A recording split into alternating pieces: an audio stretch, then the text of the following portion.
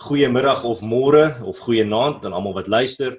Welkom terug by In Alle Erns. So vandag gaan ons gesels oor iets wat baie belangrik is en sien dat ons nou praat op 'n Afrikaanse potsending en dit is moedertaalonderrig en vandag om saam met my te gesels oor moedertaalonderrig en hoekom dit belangrik is die bestuurder vir onderwyssake by AfriForum, Karin Bloem. Welkom Karin.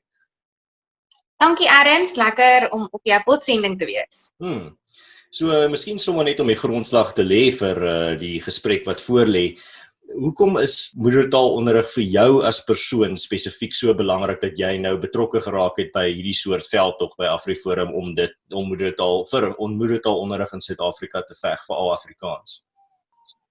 Ek dink moedertaal is baie belangrik. Dit is die eerste taal wat 'n mens aanleer en dit is die taal waarin jy konsepte en denke die beste verstaan. So my moedertaal is Afrikaans en AfriForum is 'n organisasie wat homself daarvoor beywer vir die bevordering en beskerming van Afrikaans as 'n moedertaalonderrig medium. Maar ek dink ook belangriker is dat in Suid-Afrika, waar ons 'n land is met 11 landstale, is dit baie belangrik dat elkeen van daai tale as moedertaalonderrigtaal bevorder moet word. En op hierdie stadium gebeur dit ongelukkig nie soos wat dit moet gebeur nie. Maar gelukkig kan ons hier by AfriForum wonderlike werk doen om Afrikaans aan te hou beskerm en te bevorder, want dit het tog 'n plek in Suid-Afrika as een van die moedertale, as ek dit so kan stel. So, hoe bevorder mense die moedertaalonderrig? Wat is van die goed op verskillende vlakke wat mense kan doen om moedertaalonderrig te bevorder en daarvoor te veg? Ja, ek dink die heel eerste ding wat 'n mens moet doen is om die waarde van moedertaalonderrig te besef. So as jy Afrikaans sprekende is of Afrikaans gebore is of Tswana sprekende of 'n Zulu sprekende is, dis die heel eerste ding wat jy moet doen is jy moet erken dat dit jou moedertaal is. Ek dink so baie mense ontken half die feit dat hulle moedertaal enige waarde het en sal eerder in Engels wil studeer of wil leer want dit sal hulle meer bemagtig eendag in hulle werksomgewing of as hulle in die buiteland wil gaan werk. Maar die probleem is dat jy kan eintlik jouself nie bemagtig in 'n ander taal as jy dit nie aangeleer het deur jou moedertaal nie, want anders sal jy net 'n taal ken, maar jy sal nie in diepte die konsepte en begrippe van daai taal kan verstaan nie, want dit word vasgelê deur jou moedertaal. So ek dink die heel eerste ding wat moet gebeur, somme in 'n mens se huis, as jy kinders het, is dat jy die waarde van die taal waarin jy groot word. Dus sê nou maar ek word in 'n huis groot waar ons Afrikaans praat, is dit belangrik dat ons daai waarde wat Afrikaans het, moet verstaan. En daardeur moet uitleef, byvoorbeeld soos om Afrikaanse boeke te lees, Afrikaanse programme te kyk, want so brei jy ook jou Afrikaanse woordeskat uit. En dan is dit ook belangrik dat 'n mens daardeur dan leer, jy weet wat die waarde van jou taal is. Kyk, dit is baie maklik om enige ander taal deur jou moedertaal aan te leer. So mense moenie dink dat as hulle net Afrikaans magtig is of as hulle Afrikaans skool gaan of in Afrikaans tersiêre onderrig kry, hulle hulself nie byvoorbeeld in Engels sal kan help, want jy sal deur Afrikaans ook Engels leer. In terme van, jy praat daarvan dat dit belangrik is vir jong mense, maar en jy het vroeër genoem hoekom dit belangrik is, maar kan jy dalk bietjie meer uitbrei daarso, want dit is so 'n kritiese aspek van die debat, is mos nou tot by watse ouderdom kort jy moedertaalonderrig, want ek bedoel ons het nou al baie skemas gesien waar mense byvoorbeeld op laerskoolvlak nog moedertaalonderrig kry, maar glad nie op hoërskool nie, of dalk as hulle gelukkig is op laerskool en hoërskool, maar nie op tersiêre vlak nie. So kan jy miskien vir jong mense, en jong mense tel nou van enigiemand wat laerskool, hoërskool of selfs tersiêre onderrig doen. Hoekom spesifiek is moedertaalonderrig tot hulle voordeel en gaan dit hulle help om voordeel te kry in terme van hulle studies en hulle onderrig? So volgens die nuutste studies wat daar getoon word, wys dit dat jy vandat jy jou skoolloopbaan begin, jy vir die eerste 9 jaar onderrig in Afrikaans, in jou moedertaal moet kry. So dit beteken van graad 1 tot graad 10. Dit is die ideaal. Ons weet nou dat daar in baie skole, soos Erns net reg ook gesê het, of dat baie ouers hulle kinders vir hulle laerskoolloopbaan in hulle moedertaal laat onderrig, soos jy nou maar is in Afrikaans, maar dan hulle hoërskoolloopbaan gaan hulle dan net na Engelse skool toe en kry hulle dan onderrig verder net in Engels. In baie gevalle werk dit, maar in baie gevalle is daar ook nog steeds 'n leemte waar kinders nie mooi alles verstaan nie, omdat al die konsepte en die grondslag van die moedertaal nog nie so sterk vasgelê is, sodat hulle so maklik net nou kan oorskakel en onderrig kan ontvang in 'n ander taal nie.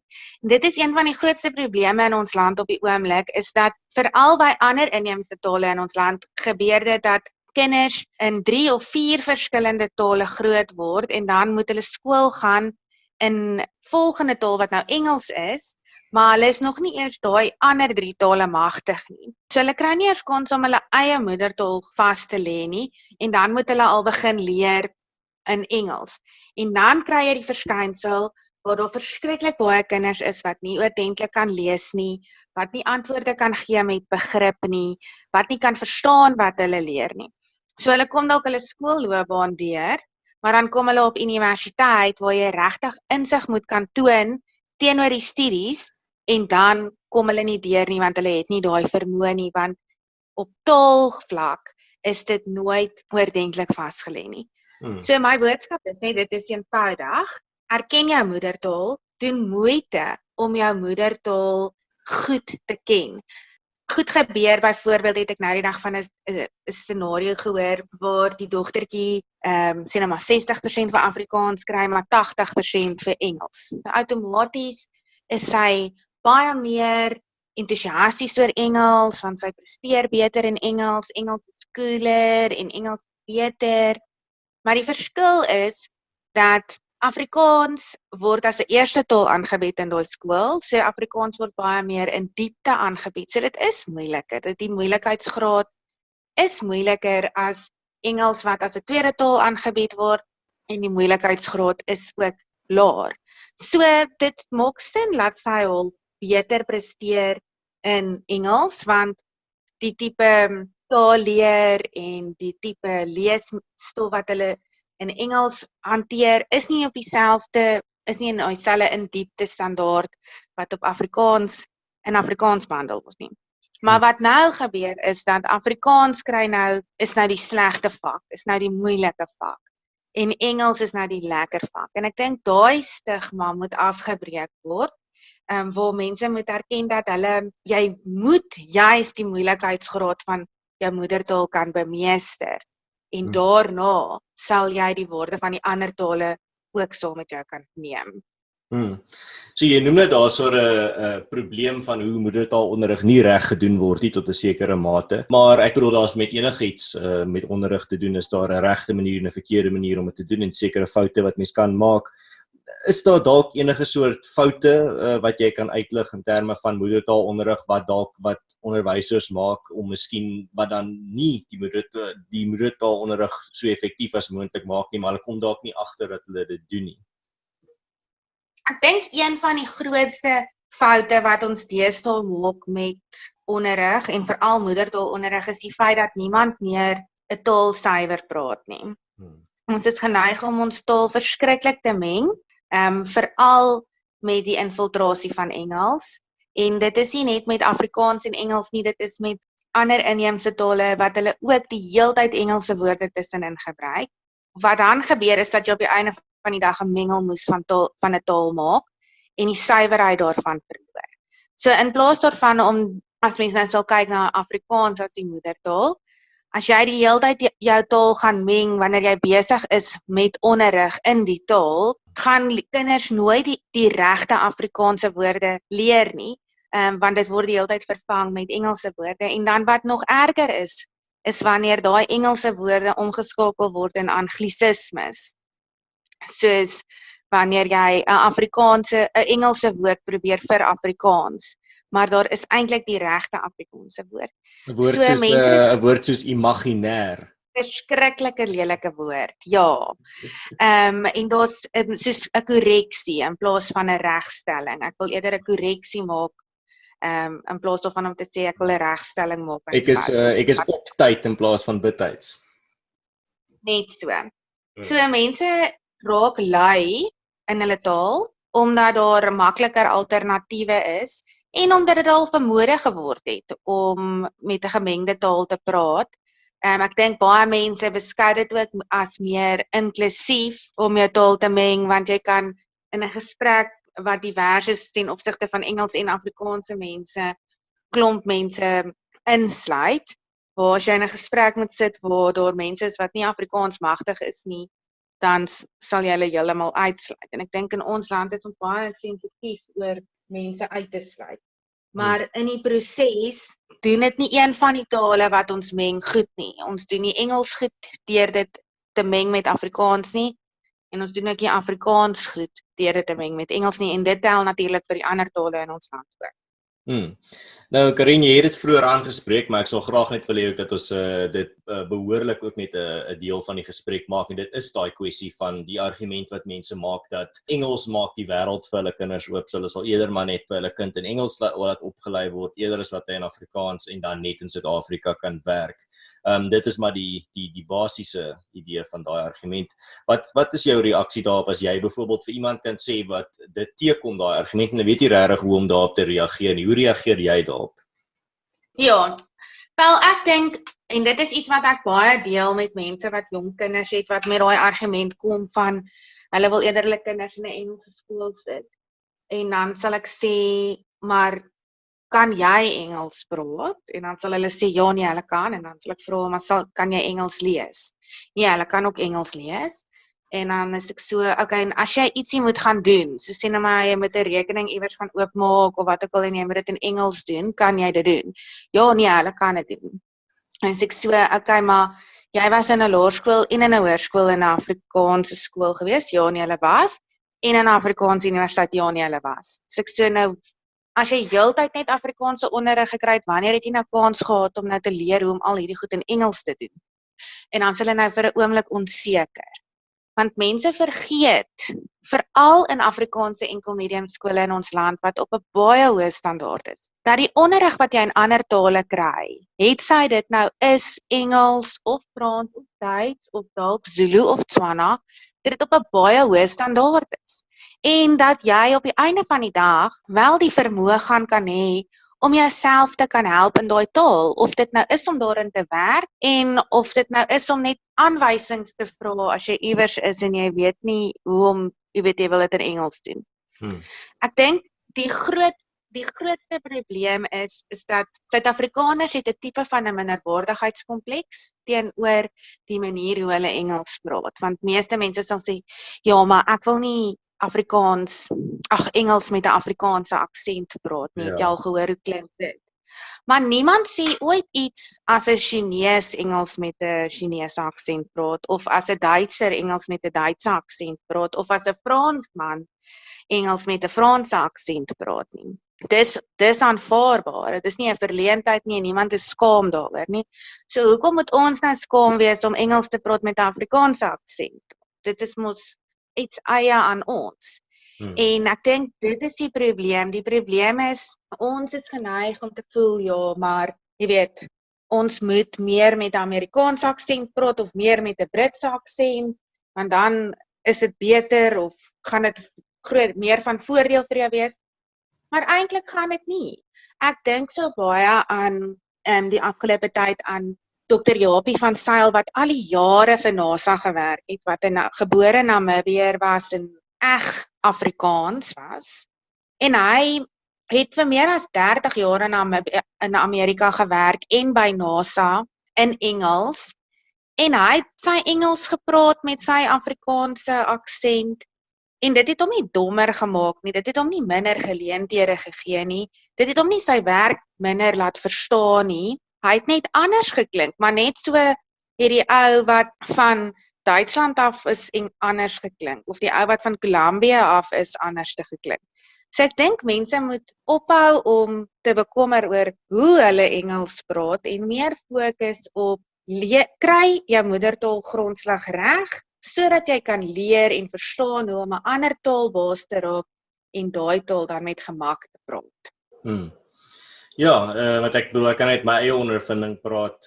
Ek het in Engels gestudeer. Ek het in my eerste jaar nog by Stellenbosch al my handboeke fisies gevertaal, en toe kom ek agter dat dit vat net te veel van my tyd. En nou as ek in 'n akademiese gesprek deelneem, dan is ek meer geneig om Engelse akademiese terme in te bring. Al praat ek in Afrikaans, maar dit is maar net weens daai opleiding wat ek gekry het. Maar dan nog miskien iets wat ek ook net nog wil inpas by die episode en is die vraag van wat gee vir jou hoop in terme van jy voel baie sterk oor moedertaalonderrig, maar wat so groot vordering kan jy vir mense oor inlig wat gebeur het in die afgelope paar jaar rakende moedertaalonderrig wat regtig vir jou hoop gee en vir jou nogal laat sien, maar daar's mense agter die skerms wat besig is om hard te werk vir die preservering van hulle moedertaal. Ja, ek dink wat Afrikaans aanbetref word daar wonderlike werk gedoen. Ek bedoel, ons het 'n Afrikaanse universiteit wat nou al vir die laaste 7 jaar bestaan, akademia wat uiteindelik op hierdie stadium bied dit afstandonderrig, maar dit gaan later ook 'n voltydse universiteit wees waar jy elke dag kan klasloop. Solidariteit Beweging is besig met die oprig van 'n nuwe Soltech kampus wat 'n tegniese tersiêre kampus of instelling gaan wees waar jong mense opgelei kan word in vakmanskappe, alles in Afrikaans. Ons het 'n wolkskool wat die skoolondersteuningssentrum aanbied wat meer as 100,000 leerders het, wat vir hulle aanvullende leermateriaal in hulle skoolvakke bied, alles in Afrikaans. Dan is daar ook 'n inisiatief MOS wat staan vir moedertaal onderrig in skole en hulle het nou eersdaags hulle eie Afrikaanse tuisonderrigmodel bekend gestel. So ouers gaan ook van volgende jaar af, as hulle sou wou, kan registreer vir hierdie Afrikaanse tuisonderrigmodel wat die eerste van sy soort ook is in ons land. So ek dink daar gebeur ongelooflike goeders op die terrein van Afrikaans, maar daar gebeur ook wonderlike goeders in ander tale. Daar is doktersgrade in Tswana en in Zulu en dit sê net vir my, as 'n student 'n doktersgraad kan doen in Zulu of in Tswana, is daar geen rede hoekom daai tale nie verder ontwikkel kan word om ook beter en meer gevorderde hoëfunksietale te wees.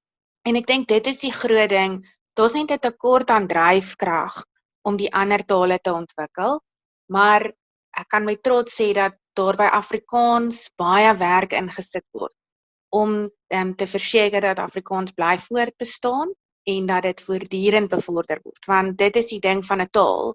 'n Taal is 'n lewendige ding en dit moet die heeltyd bly ontwikkel en daarom is dit so belangrik dat ons nie net kan terugsit en sê, ja, maar Afrikaans is nou hoëfunksietaal, ons werk is nou gedoen nie.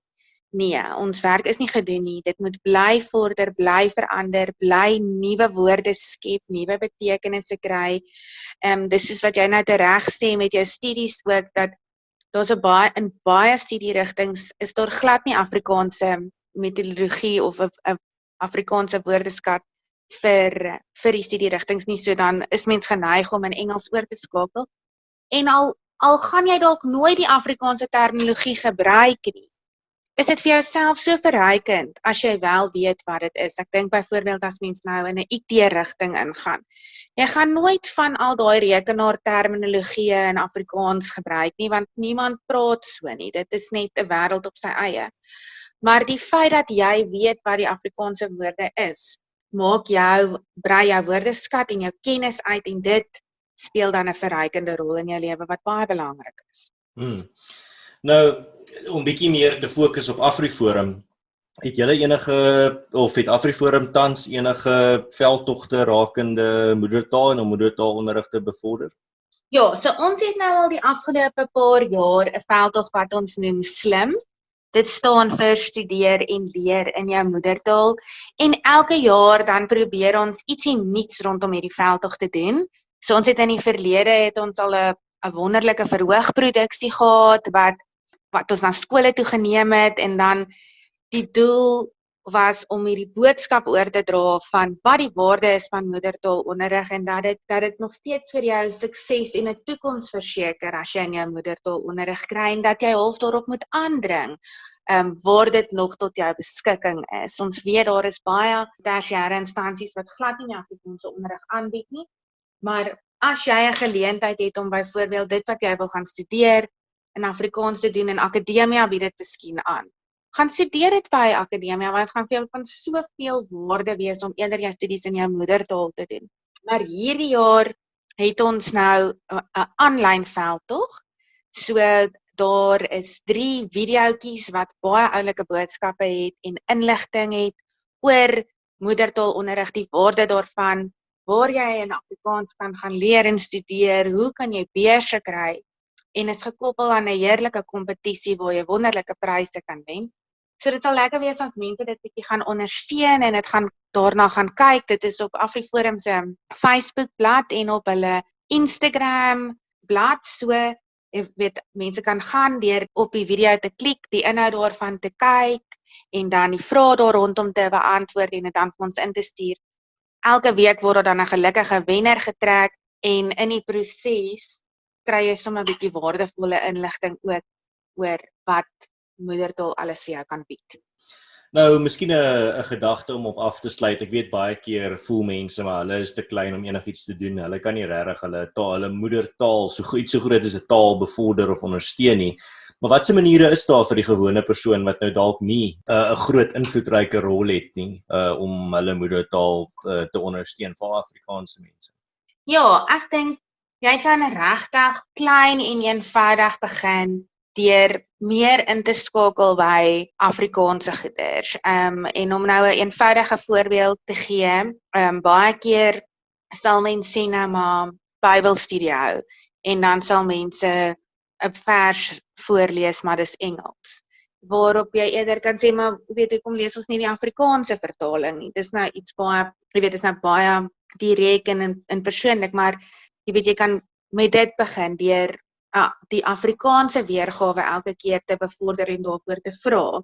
As jy by die skool is en daar moet 'n boekie gelees word, gaan soek die Afrikaanse storieboek uit. Moenie net die Engelse boek altyd kies nie.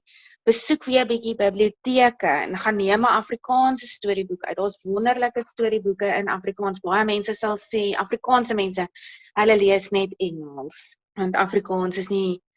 Jy sal verbaas wees wat 'n wonderlike boeke daar in Afrikaans is, so gaan ondersoek dit net. Ja, dit is nie altyd maklik om deel te wees van 'n groot forum of 'n ding nie, maar om Afrikaans te bevorder nie, maar in jou direkte omgewing kan 'n mens dit doen. As jy byvoorbeeld 'n verjaarsdagkaartjie vir iemand koop, soek jy Afrikaanse een. Moenie 'n Engelse kaartjie koop nie. En dit is sulke klein gebaartjies wat jy kan doen wat jou taal bevorder. Want hoe meer 'n mens ingee tot Engels, hoe meer verloor jou eie taalwaarde. So as 'n mens regtig net gaan dink aan klein goedjies rondom jou wat jy kan doen en waarop jy kan aandring om dit in Afrikaans te doen, gaan jy verbaas wees oor hoe groot verskil dit sal maak. En jy kan Afrikaanse potsending soos in alle erns met jou vriende en familie deel.